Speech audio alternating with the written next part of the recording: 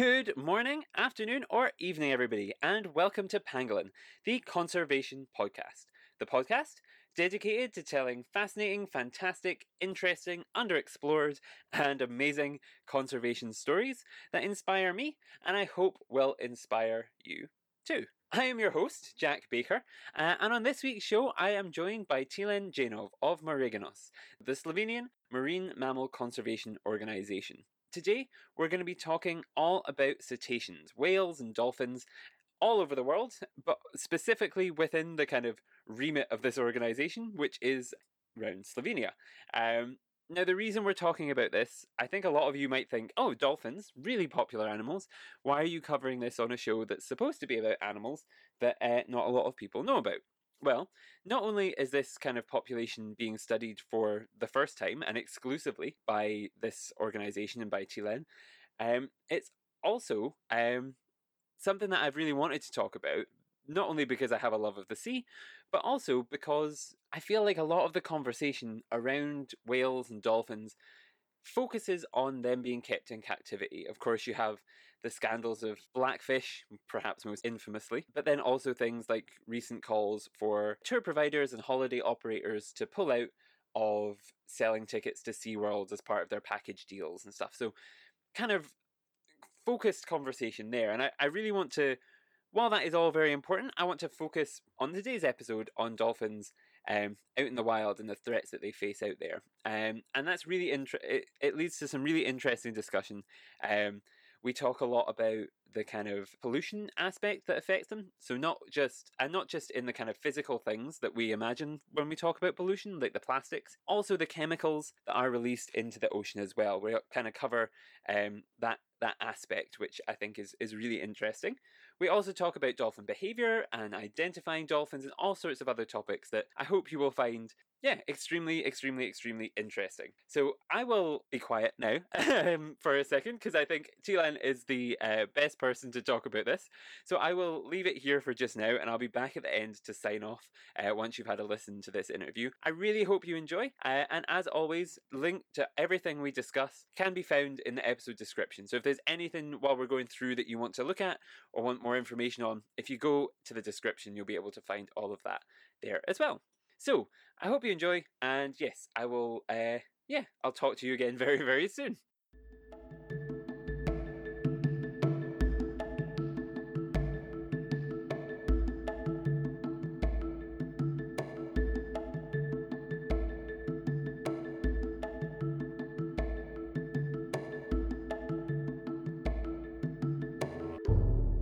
So, welcome back to the show.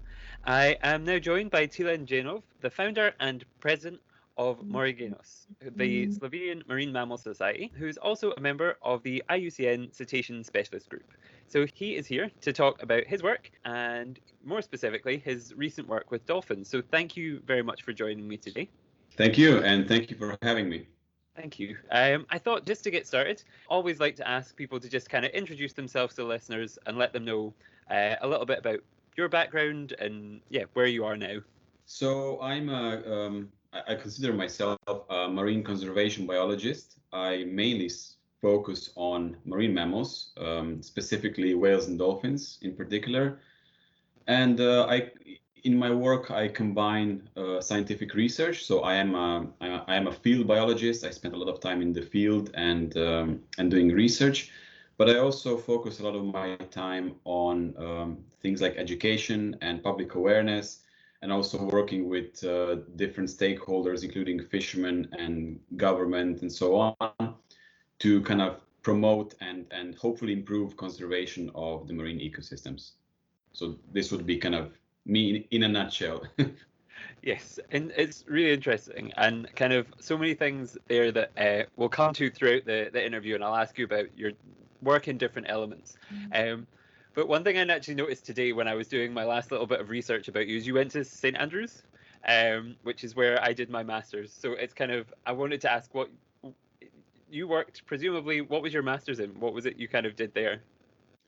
So I went there to do the Emirates course in marine mammal science, because as you might know, St Andrews actually has one of the largest, if not the largest, marine mammal unit in the world. So I went there to kind of, broaden my horizons, get certain additional skills in marine mammal science. And I actually happened to work for my thesis on something completely, quite unrelated to what I do normally here. I'm based in Slovenia, and most of my work actually revolves around Adriatic Sea and Mediterranean Sea. But for my master's, I did spatial distribution modeling of three small cetacean species in Chile. So Chilean dolphins, Peale's dolphins, and Burmeister's porpoises, because I wanted to kind of broaden my horizons kind of to a non-Mediterranean species and something I haven't worked with before.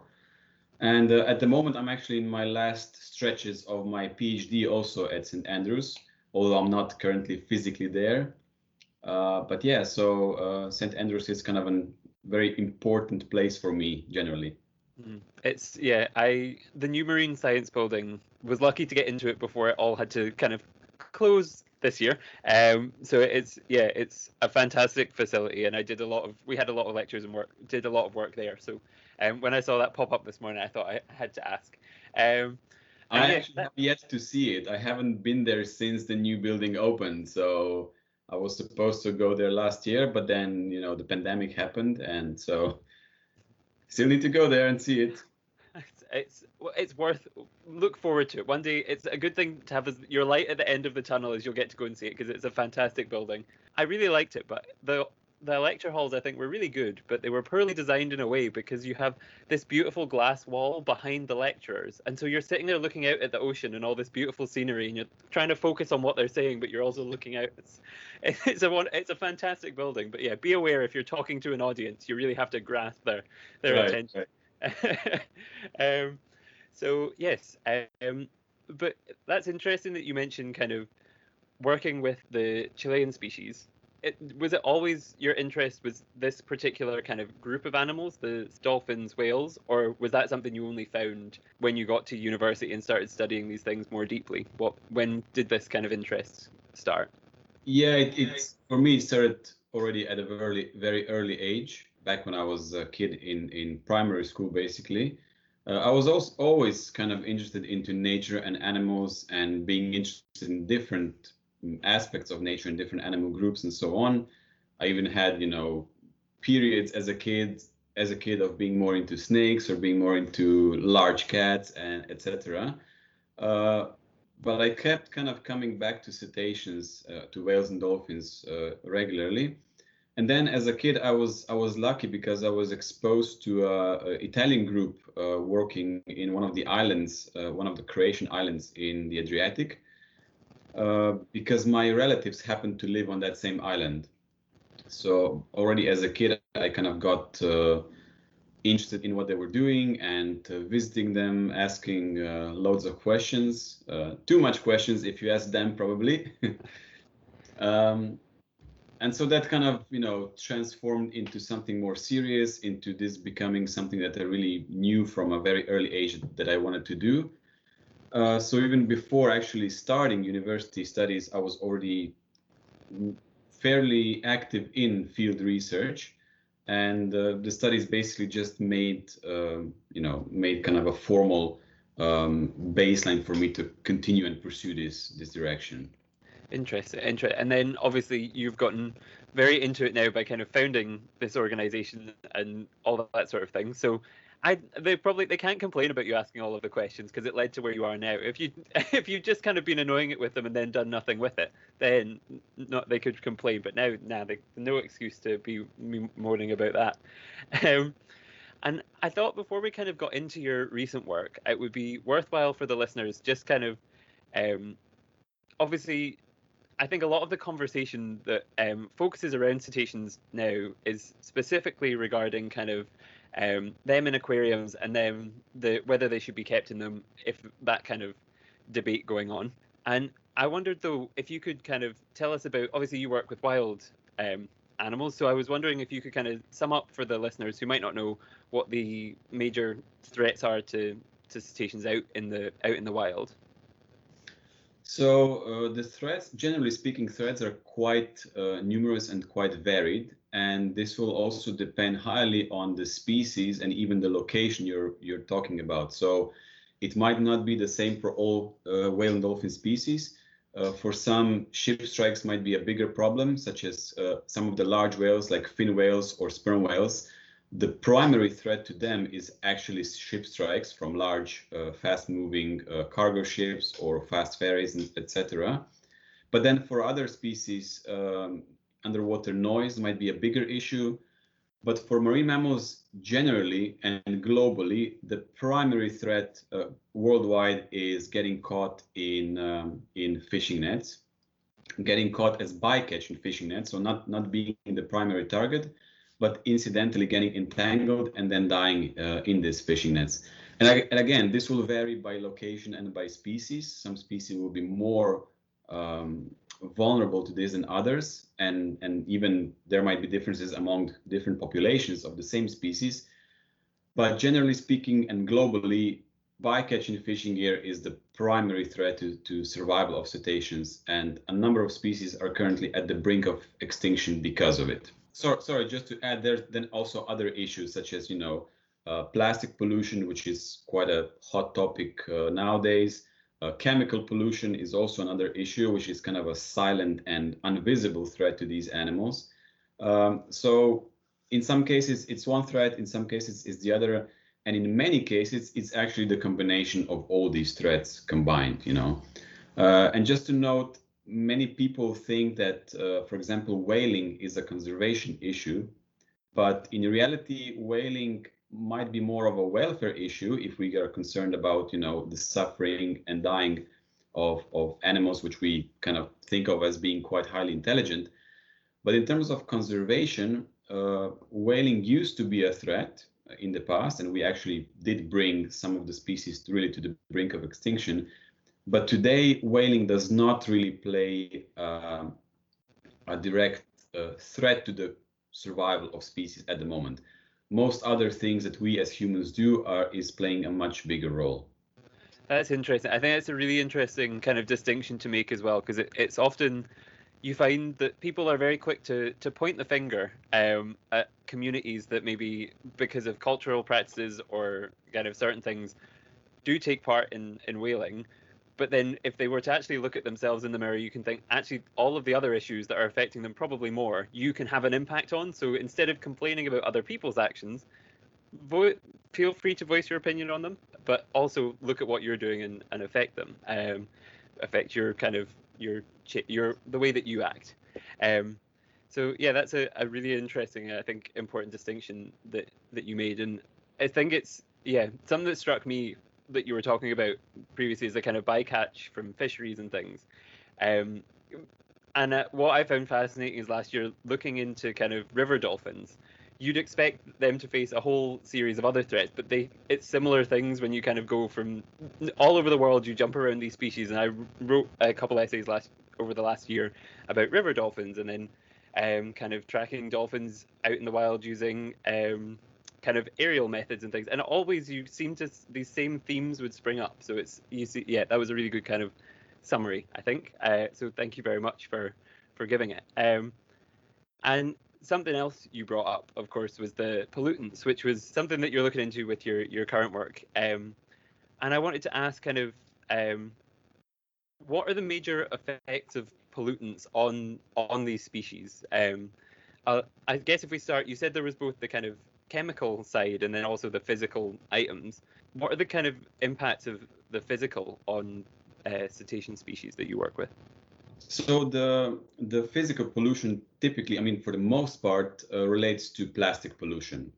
Not only, but for the large majority, it's the plastics which is the problem, because it's not easily degradable. It's very present in our cultures and societies because we tend to use it a lot. And the main problem is because a lot of the plastic we use is disposable. It's not the long-lasting plastic, which is less of a problem. It's this plastic that we use once, a plastic cup, and then we throw it away. And again, plastic pollution, even though it's a hot topic, it's not, in my view, it's not necessarily the main or the biggest problem. but it is a problem. It doesn't mean we should, diminish it or ignore it. But again, when it comes to whales and dolphins, again, it can vary drastically among species. For some species, such as the bottlenose dolphins, for example, which is kind of your most typical flipper dolphin uh, present in most parts of the world, including the Mediterranean, and I focus most of my work on bottlenose dolphins. They seem to be fairly resilient to the effects of plastic pollution because we fairly rarely find pieces of plastics in their stomachs or in their digestive tracts. They seem to be fairly good at avoiding either ingesting it or getting entangled in it, although there are also exceptions. But then for some other species, such as some of the deep diving whales, like sperm whales or various beaked whales or even rhesus dolphins, they seem to be much more impacted by plastic, presumably because of the way they feed, the mechanisms of their feeding, which tends to happen in very deep water, often probably at the sea bottom. And a lot of this plastic debris ends up being at the sea bottom. And even though the exact mechanisms are not well understood yet, it seems that these species are more impacted by plastic pollution. So, it's very difficult to generalize, and it's also very difficult to assess the population level impacts of plastic, because you might find a young sperm whale stranded on a beach with a full stomach of plastic debris in it, but it's very hard to know if the death was caused by this whale eating this plastic, or if something else was already wrong with the individual that and then led to it trying to find alternative food, which ended up being plastic. For example, the animal might have been hit by a ship and unable to feed normally, which might have led to it ingesting more plastic, or it may have been compromised in its health, and that might have led to some abnormal feeding behavior. So it's very hard to tease apart these single cases and then generalize them to the entire population. And this is still kind of a topic of active research among many scientists, but it just goes to show that not all plastics is necessarily the same amount of problem for all species. It's interesting to think about the kind of compounding of these things, that it's not, you can't boil it down to this one issue entirely. You've got to see where the intersections kind of meet, and where various things, a whole bunch of things that become very, very complicated and very, very, very, very quickly. It's not like, oh, we can the headaches that you must have sometimes if you're given a sample or a case that says this animal has died, and please explain to us why, must not be a particularly easy process. How do you even start out of it? Like, how do you even start if someone was to come to you? Do you just have to break down and try and identify every factor that might have affected it and work back from there, or how does that work? I think this is where good science comes into play, and trying to go and follow what the data are telling us, and trying to find caveats and holes and gaps in those data before jumping to conclusions, because it's very easy to jump into conclusions. I mean, I think humans we are all prone to that. We are all easy to make a conclusion based on insufficient evidence. And I actually have an anecdote related to that. We had a case where we saw a dolphin, one of our known dolphins, with a big plastic bag kind of wrapped over its dorsal fin on the back. And of course, the first reaction that anybody would get is like, oh, poor dolphin wrapped in plastic, that's horrible. The animal is suffering and not and whatnot. But actually, that animal seemed to have some sort of a thing for plastic bags, because as we were observing it, the bag slid off the animal, and the dolphin turned around, came back to it, and picked it up again, actually, and continued swimming with it for a while. Then it kind of slid off again. The dolphin turned around again, picked it up again, and this was happening for a while. So, this particular individual had apparently some sort of a thing for carrying a plastic bag on its back. Of course, we don't know what the reason was. Maybe it liked the feeling, maybe it was fun, maybe he had an itch that had to be scratched somehow. We sometimes joke that maybe this was just a fashion accessory. We really don't know. And of course, this doesn't mean that, people should go out and throw plastic bags in the ocean so that dolphins can play with them. Obviously not. But it just goes to show that things are not always as they might seem in the first instance, and that we should, kind of take a step back and try to, as objectively as we can, assess the evidence. So coming back to your question, it's a difficult one, and just collecting more and more information from different animals and different sample sizes then gives us kind of a wider picture. Unfortunately, each individual animal can be informative, but on its own, we cannot draw any conclusions from a single finding or a single stranded animals. They're all informative, and this is why collecting this information is very important, and why publishing this information is important, and why stranding networks actually in different parts of the world have a huge value to them, because over the long term we can then look at some patterns and learn new things, which might then help improve the conservation for these animals in the future. Yeah, that's interesting. It's interesting to hear about the kind of the fact that you need to do these studies all over the world. It's yes, I was speaking on last week's show to somebody from the Marine Conservation Society, and we were talking about how their citizen science project, you can look at what's on one beach, and that's kind of interesting, but it's more interesting to see the comparison and the picture you get if you do 100 beaches around the coast of the UK or across the world, and then you get to see this kind of wider picture. So it's interesting that you bring up that kind of need to share it and kind of go further than just studying in one place at one time. This is what's going on. Exactly. And I guess we touched on what may be the kind of obvious issue to look at in that there's the plastic floating around, but the other pollution issue is of course the things you can't see.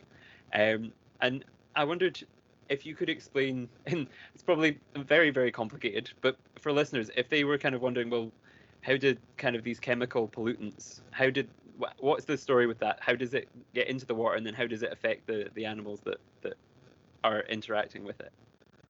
So there's a number of chemical compounds that some are natural and some are man-made by humans. And I guess the very quite important two examples are so-called PCBs and DDTs. They are man-made substances, and I'll focus more on the PCBs, which are polychlorinated biphenyls. They are man-made substances that were used for a number of things, including sealants, electronics, paints, a number of different applications in both technology and infrastructure that we humans used. And especially in the 60s, they were widely used for a number of things, and they were kind of, super useful for a number of aspects. But then it turned out that they were actually super toxic and dangerous, not only to human health, but also to the environmental health. And it turned out that there were, some of them were actually cancerogenic, so they can actually cause cancer. And most of them were immunosuppressants, which means they mess up your immune system to the point where it is no longer able to fend off general normal pathogens that it would usually be able to fend off. And therefore, you or an animal might get more susceptible to certain normal diseases that you would be able to kind of resist otherwise. But now, because your immune system is compromised, you're not able to do that, and you kind of succumb to the effects of the disease more easily. Then these compounds are also hormonal disruptors, which means they mess up the hormonal balance in our bodies. And they also impair reproduction. So they might actually slow down or completely suppress reproduction through a number of mechanisms. So bottom line, people realized that they were super dangerous, not only to human health, but also to the environment. And they were banned back in the 70s and 80s throughout most of the developed world. But the problem with these compounds is that they are still kind of present in some of the old infrastructure or landfills, or even captured in the marine sediments And then when we dredge certain ports or maritime pathways, we kind of resuspend them back into the water column. So now they become available to the marine food web again. And the other problem is that they are super persistent. They are very hard to degrade. They don't degrade easily, which means they are still circling the marine environments even decades after they were already banned.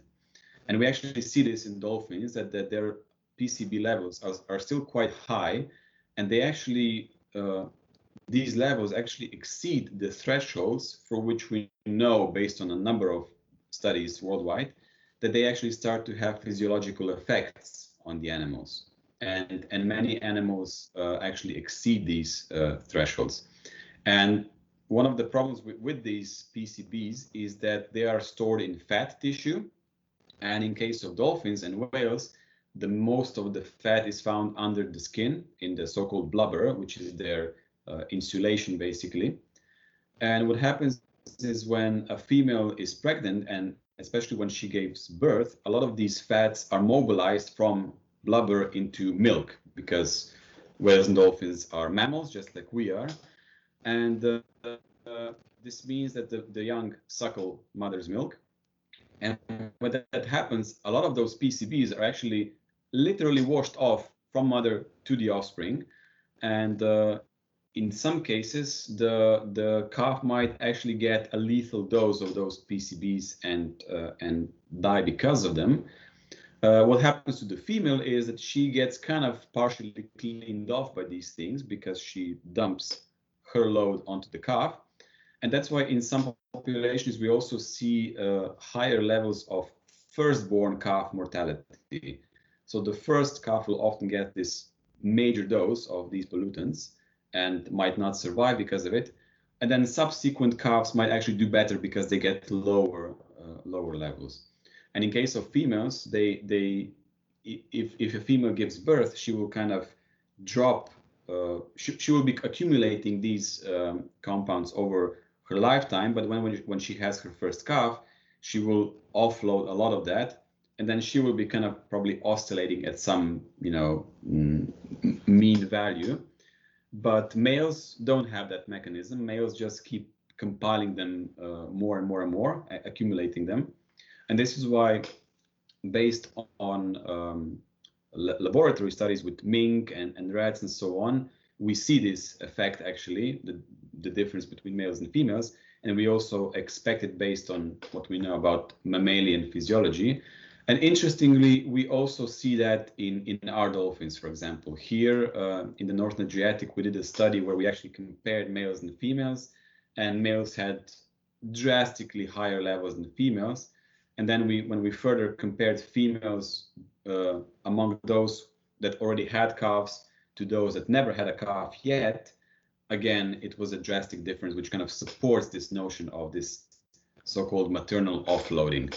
And this is quite interesting. I mean, it's expected, like I said, but it's not very often that we actually get to show this in free-ranging cetaceans. There are a couple of studies in the world that were able to show this. And so this is kind of a general story with these PCBs, and shows that they're still present in our environments, even though they were banned decades ago. Mm-hmm.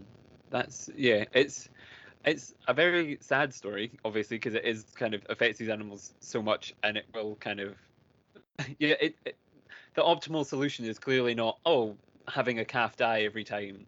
That is what is the kind of through your work you've kind of seen this proved in your kind of area, but what is your recommendation? What is your then recommendation, or is there any solution to this apart from just until it all has been absorbed and passed through? Like, how do you fix an issue like that? So there's a number of things to consider here. There is this thing called the Stockholm Convention, which actually tackles this issue specifically. And there's a number of provisions or recommendations that member states, that different countries can do to tackle this pollution. I'm not an expert in the particular field of remediation and how you actually remove these compounds from the environment. But there are actually ways where you can prevent either leakage from landfills or old infrastructure. You can prevent or limit or at least modify the way you dredge ports or channels and so on to prevent the spreading of these compounds into the wider environment.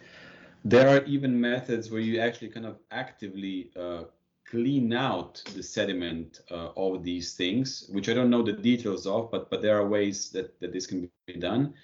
And actually, the United States have been quite successful in this in some places, because US generally had a bigger problem with PCB pollution than Europe has, but they were also more aggressive in tackling it afterwards. So Europe has been more passive in this front, which might be why we still see quite high levels in some places.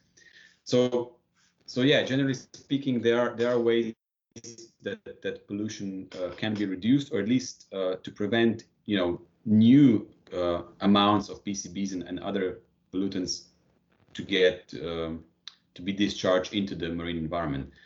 But the second thing important to know, even if we might not necessarily be able to solve it immediately, is to be aware of these the effects that these pollutants play, including how they might synergistically interact with other stressors on these animals. So, it's often not one of the threats like fishing or shipping or tourism or pollution that will kill off a population. But when you put these things together, the effects might start to be significant. So, for example, with PCBs, they on their own, they might not necessarily kill off a population. But if something were to happen, some catastrophic event, which leads to some mass mortality, I don't know, like an oil spill or something like that, then the PCBs can actually prevent recovery because they suppress reproduction and because of the effects they have on reproduction. So it is, like you said, it's quite a complex topic and there's no easy fixes, but being aware of these things and, and keeping them in mind in various conservation strategies is important. And then we also can use them to learn from past mistakes, because even though we banned PCBs and DDTs, there are now new so-called emerging contaminants that are introduced to the world, which are used. And then for almost every new compound, a couple of years later, we find out that they have some negative effects on the environment. So sometimes it's maybe better to learn the lessons from the past and maybe prevent making the same mistakes in the future. Yeah, it's a complex topic, but this is kind of, I guess, in a nutshell. Yes, I think it was a very good summary, because it's one of those things I asked you to explain probably years and years of work in one answer, so it's an impossible thing to kind of tackle. But it summed it up very nicely, and kind of hopefully people listening will kind of take away and think, oh, okay, if there's something that's looking slightly concerning or something that kind of I shouldn't really be doing, but it's okay because it'll only have a little effect. All these little effects add up, and all of the things go on. And it was thinking about the oil spill scenario, or a kind of major event scenario, where we like to think the chances of those are minimal, but if there are all these other things that are slowing the reproductive rate, are slowing the kind of, if you've got a suppressed, I think the last year we're all very aware of what happens if people have a suppressed immune system. It can have serious effects and serious things. So it's something that transfers between, it doesn't just affect us, it affects all these other things, or all these other animals that kind of you might not necessarily think of immediately, but are very important to think about. So yeah, that's really interesting. And I think, sadly though, there are, well, no, not sadly, incredibly though, there are other bits of research that you do that are very, very interesting. So I think move on to the next one that I wanted to ask you about, which was, we've kind of talked a little bit about already, being that dolphins acting in kind of strange or unusual or different ways in the case of the plastic bag. So something you kind of study or have been working on is kind of the interactions between dolphins and humans, and how different groups kind of act in different ways. And I wondered, to help the listeners kind of visualize that, is that what are the kind of range of different behaviors that you see dolphins doing, and what are the different interactions that take place? So the population of dolphins we study here in the North Adriatic, the primary method of studying them is so-called photo identification, in which we take photographs of dolphin dorsal fins, and then we use their natural markings on these dorsal fins to recognize them and to tell individuals apart. So from that we know a number of things, including how large the population size and how that changes through time. But we can also look at their social structure. And interestingly, we found out that our population is kind of structured into different social groups, which means that, you know, dolphins, just like humans, can be cliquey. So they might prefer certain other dolphins to hang around with, and might avoid certain other individuals. And we actually see this here, where we have quite a strong structuring, social structuring of the population. And interestingly, these dolphins differ. The two main groups, social groups that we know, they differ in how they interact with fishing activities in the area. Here, as in many other places of the world, the so-called trawlers are quite common. Trawlers are fishing boats which actually drag nets behind them, usually on the seafloor, but sometimes also up in the water column. And dolphins have learned to take advantage of that and to swim behind these trawlers and feed either on the fish kind of stirred up and brought up by the net behind the net, or in some cases even going into the net itself to take advantage of the fish, which is concentrated there and not being able to escape. And we saw an amazing difference between these two groups, where one group will pretty much follow trawlers on a regular basis, not always, but quite regularly, and the other will not, for some reason, which we still don't know what it is. And it's an interesting pattern which has already been demonstrated in some other areas of the world as well. But what's even more interesting here is that these dolphins also differ in how they use their area, in the sense that they overlap in space, but they don't overlap in time. So one group will use a given area only in certain parts of the day, and then the other group will use it in other parts of the day, and these two groups hardly ever meet. Why that's the case, we still don't know.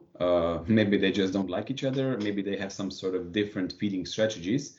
But interestingly, the behavior related to the fisheries doesn't explain this temporal patterning, because for a number of reasons, because trawlers operate day round here. They also do not operate in certain areas where both dolphin groups come. The trawler dolphins don't necessarily always follow the trawlers, even if they're around. Anyway, so it's quite interesting patterning and interesting differences in how these dolphins behave. And it's not unusual to see different social groups in different parts of the world, splitting their habitat, where with one group using a certain part of the range and the other group using a different area. That has been demonstrated in a number of places worldwide. But what hasn't been demonstrated is this strange time patterning, where dolphins actually share the area based on time of day. And as we were kind of discovering this and documenting it and trying to find examples of this in the literature, we found out that this type of temporal partitioning doesn't seem to have been described in any mammals anywhere in the world. So it's really peculiar. We're still kind of now continuing, pursuing different lines of further research to try to see what might be driving this. But it's also interesting to consider in the conservation framework, because it shows that not all segments of the same population necessarily interact with human activities in the same way, which means they might also respond differently to certain human stressors.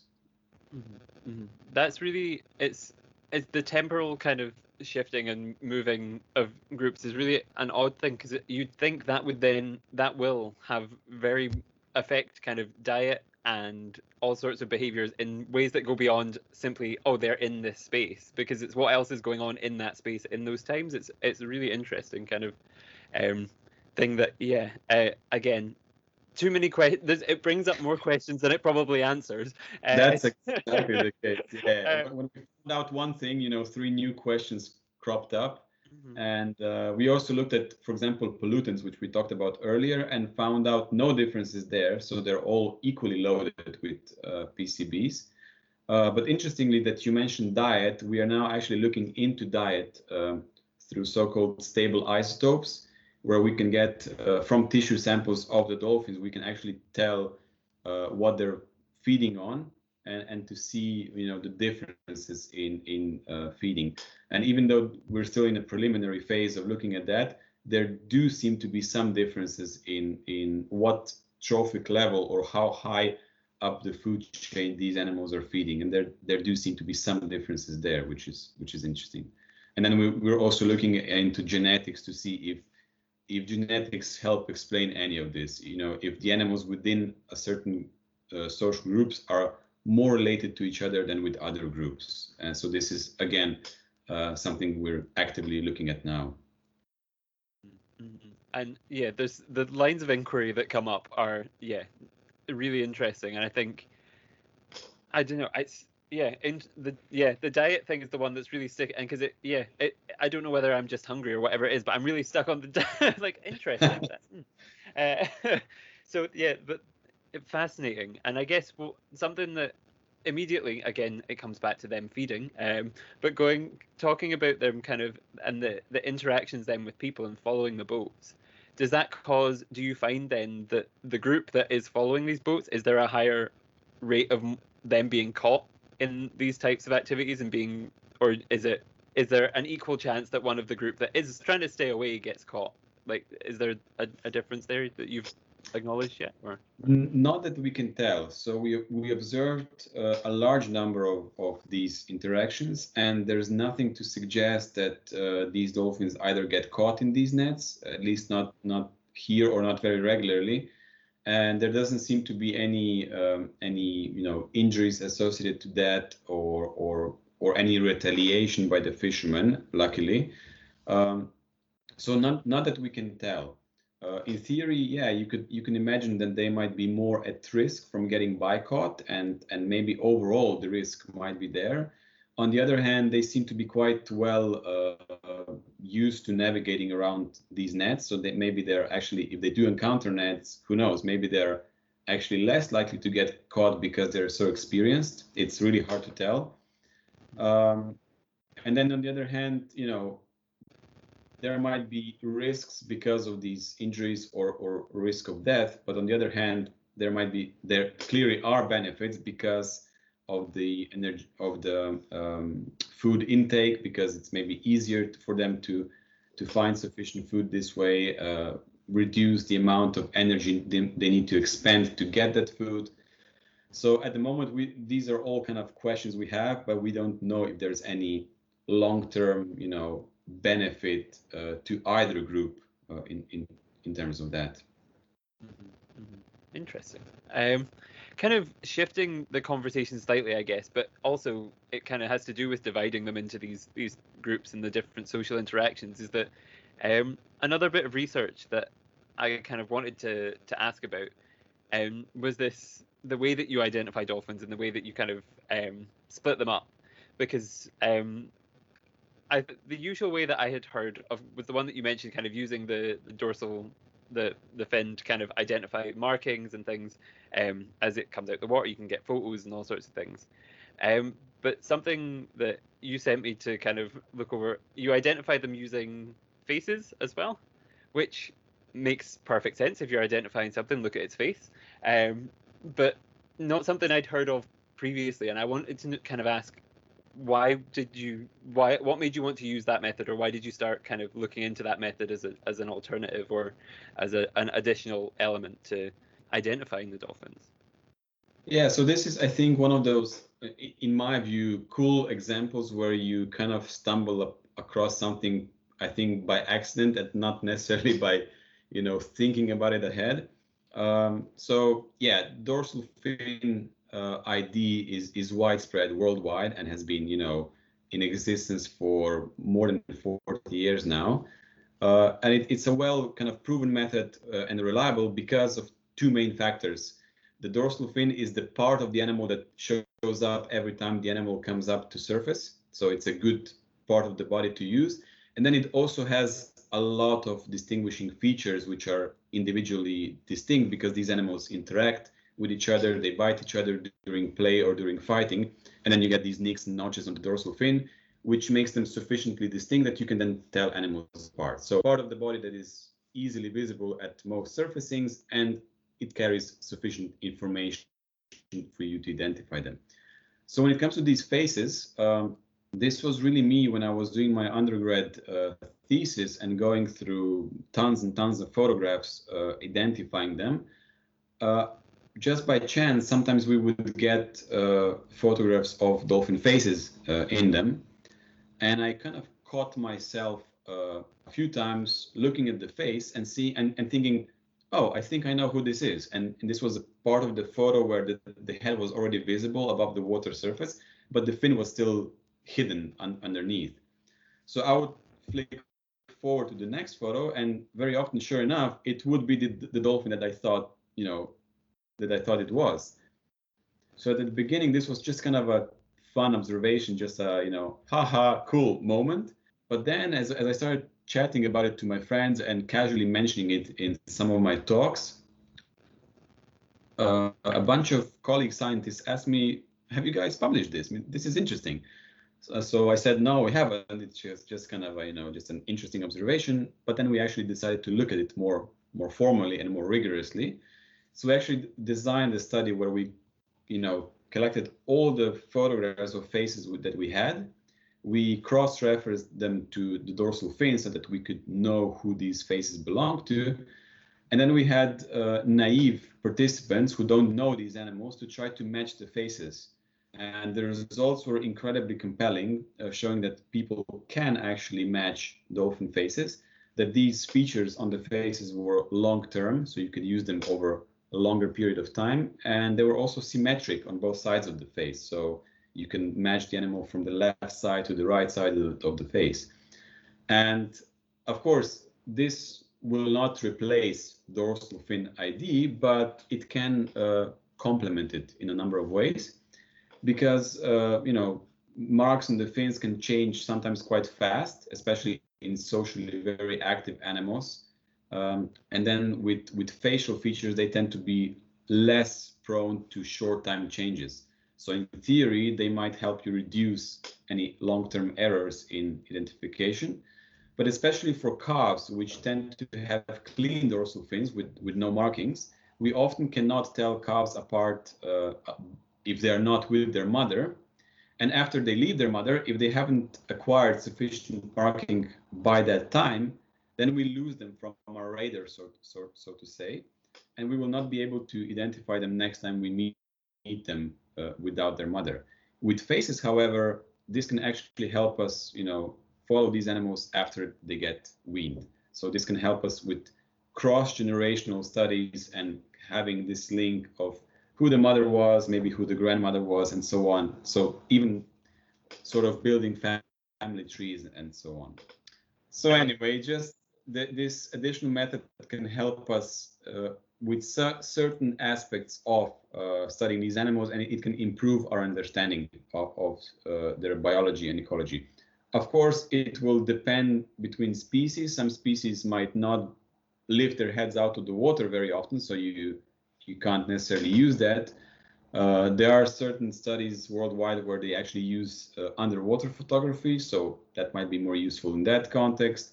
And then I also noticed from my personal observations in different parts of the world that even within the same species of bottlenose dolphins, you might have differences among populations in how likely they are to put their heads out of the water. So it might be more amenable in some populations and less in others. So this is a method that hasn't been, like you said, it hasn't been described before. It hasn't been found in the literature. And a couple of years ago, we actually actually publish this in peer-reviewed literature. So to actually publish this finding that you can tell dolphins apart by faces, and why it might be useful for certain research questions.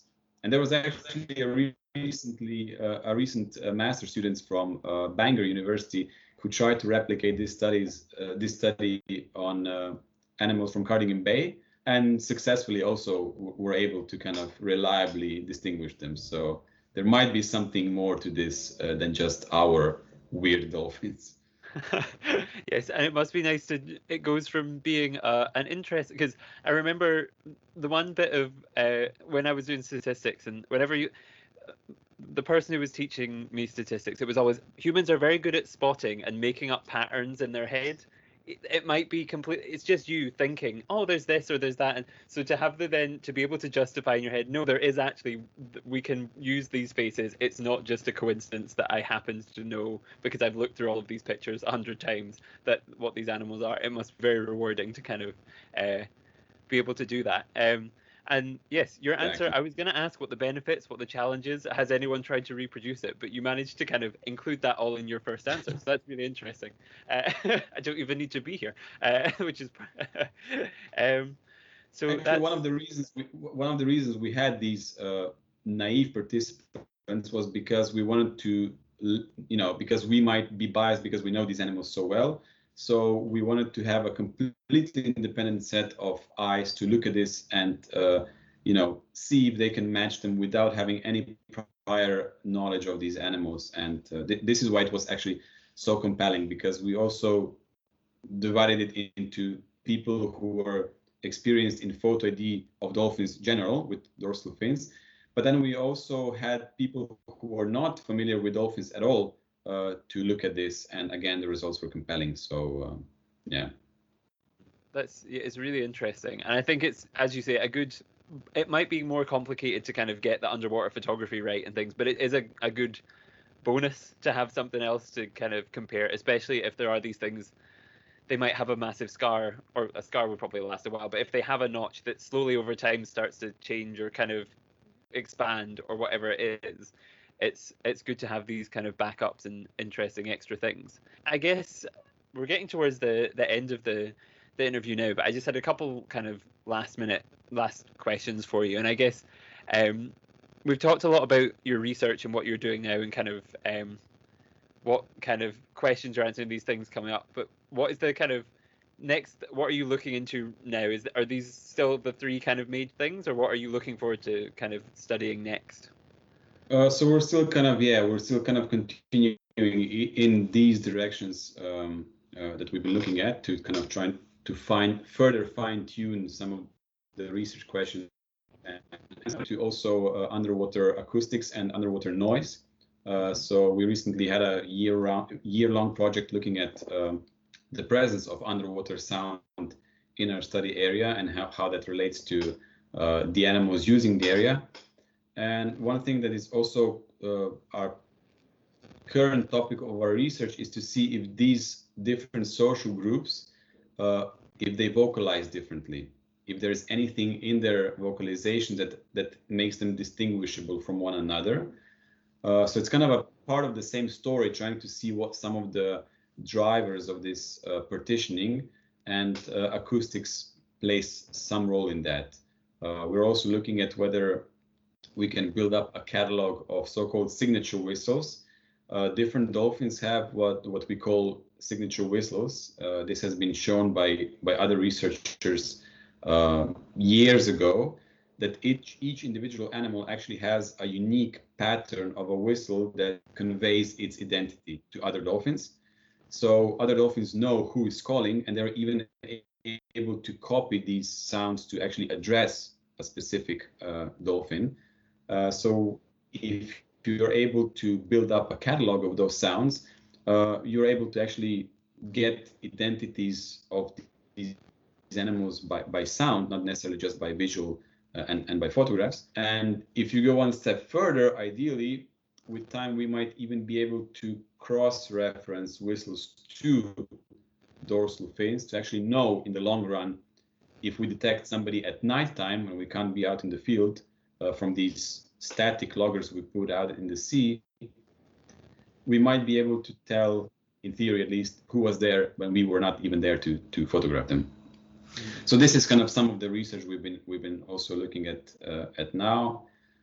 We've been looking at some of the utilization of drones, so unmanned aerial vehicles, which are kind of emerging technology and are being used more and more worldwide for different science and conservation related questions.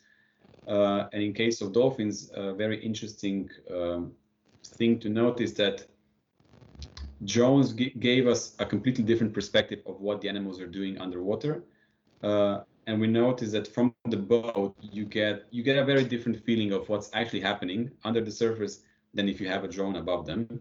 And also in relation to conservation, we can look at things like body condition from these drones, and that can, help you make comparisons between different animals, between maybe somewhat compromised animals to more healthy animals. You can look at differences among populations.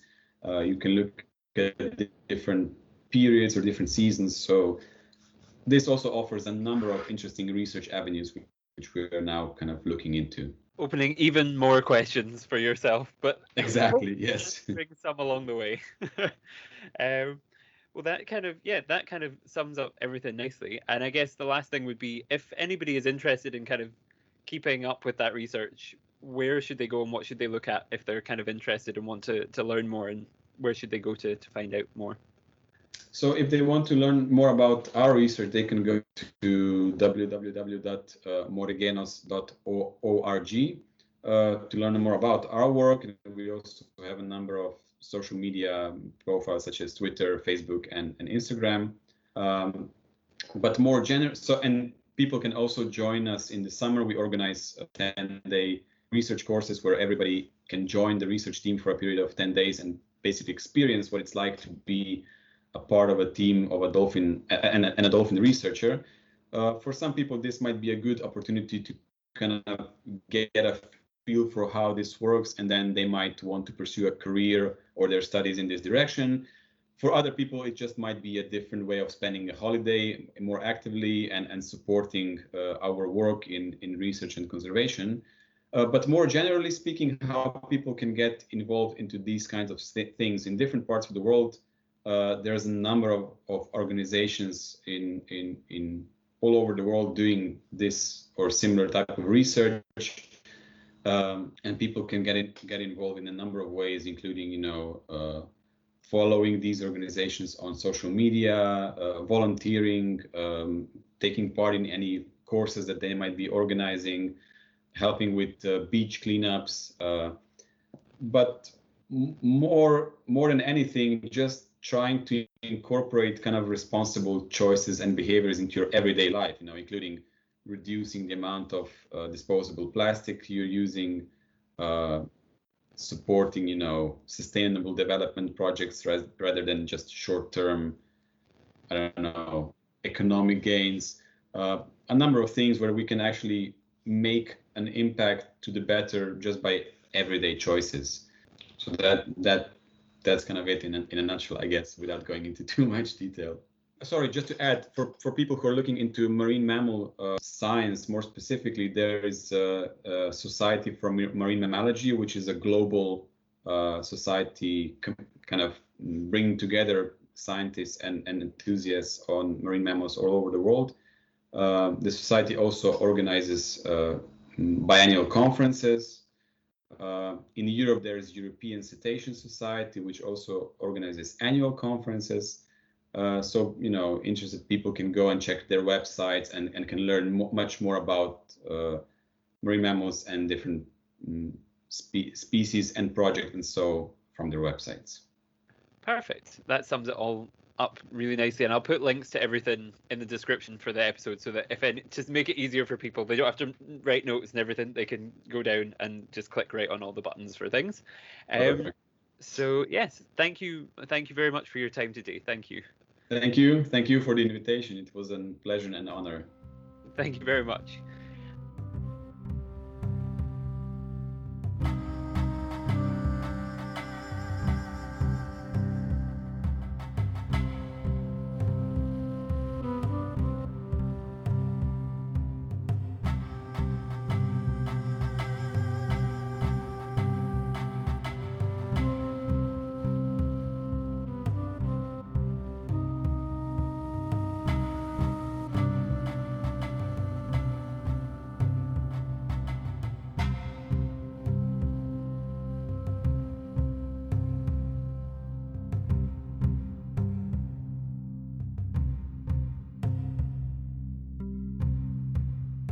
And we are back.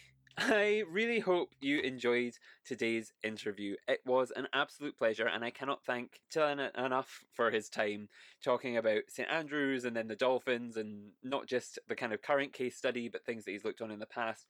All such interesting stories and perspectives that I really hope you guys gained something, gained a bit of knowledge that you didn't know before, gained a bit of perspective that you didn't have, and yeah, just generally enjoyed and felt inspired by what was said. Of course, if there is anything you want to learn more about, I'll put links to everything we discussed throughout the show in the description for this episode, so make sure to go down there, check them out, have a look, see what you can do if there's little things you want to change, if there's little tips or tricks or things that you think you can adapt into your own lives, or if you want to do more and kind of donate, or you want to contribute more than that. Really just kind of, yeah, go and have a look, see what you can do. That kind of brings us to the end of today's show.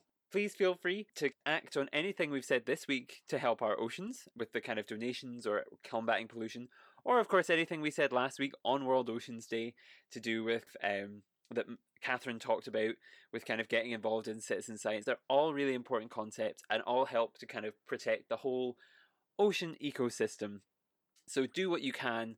If you have the time and you have the resources and you have all these things, please make an effort to do what you can to help our seas. Of course, you can follow the podcast on your social media platforms of choice. We're on Twitter, Instagram, and Facebook, and LinkedIn as well, if you're on there.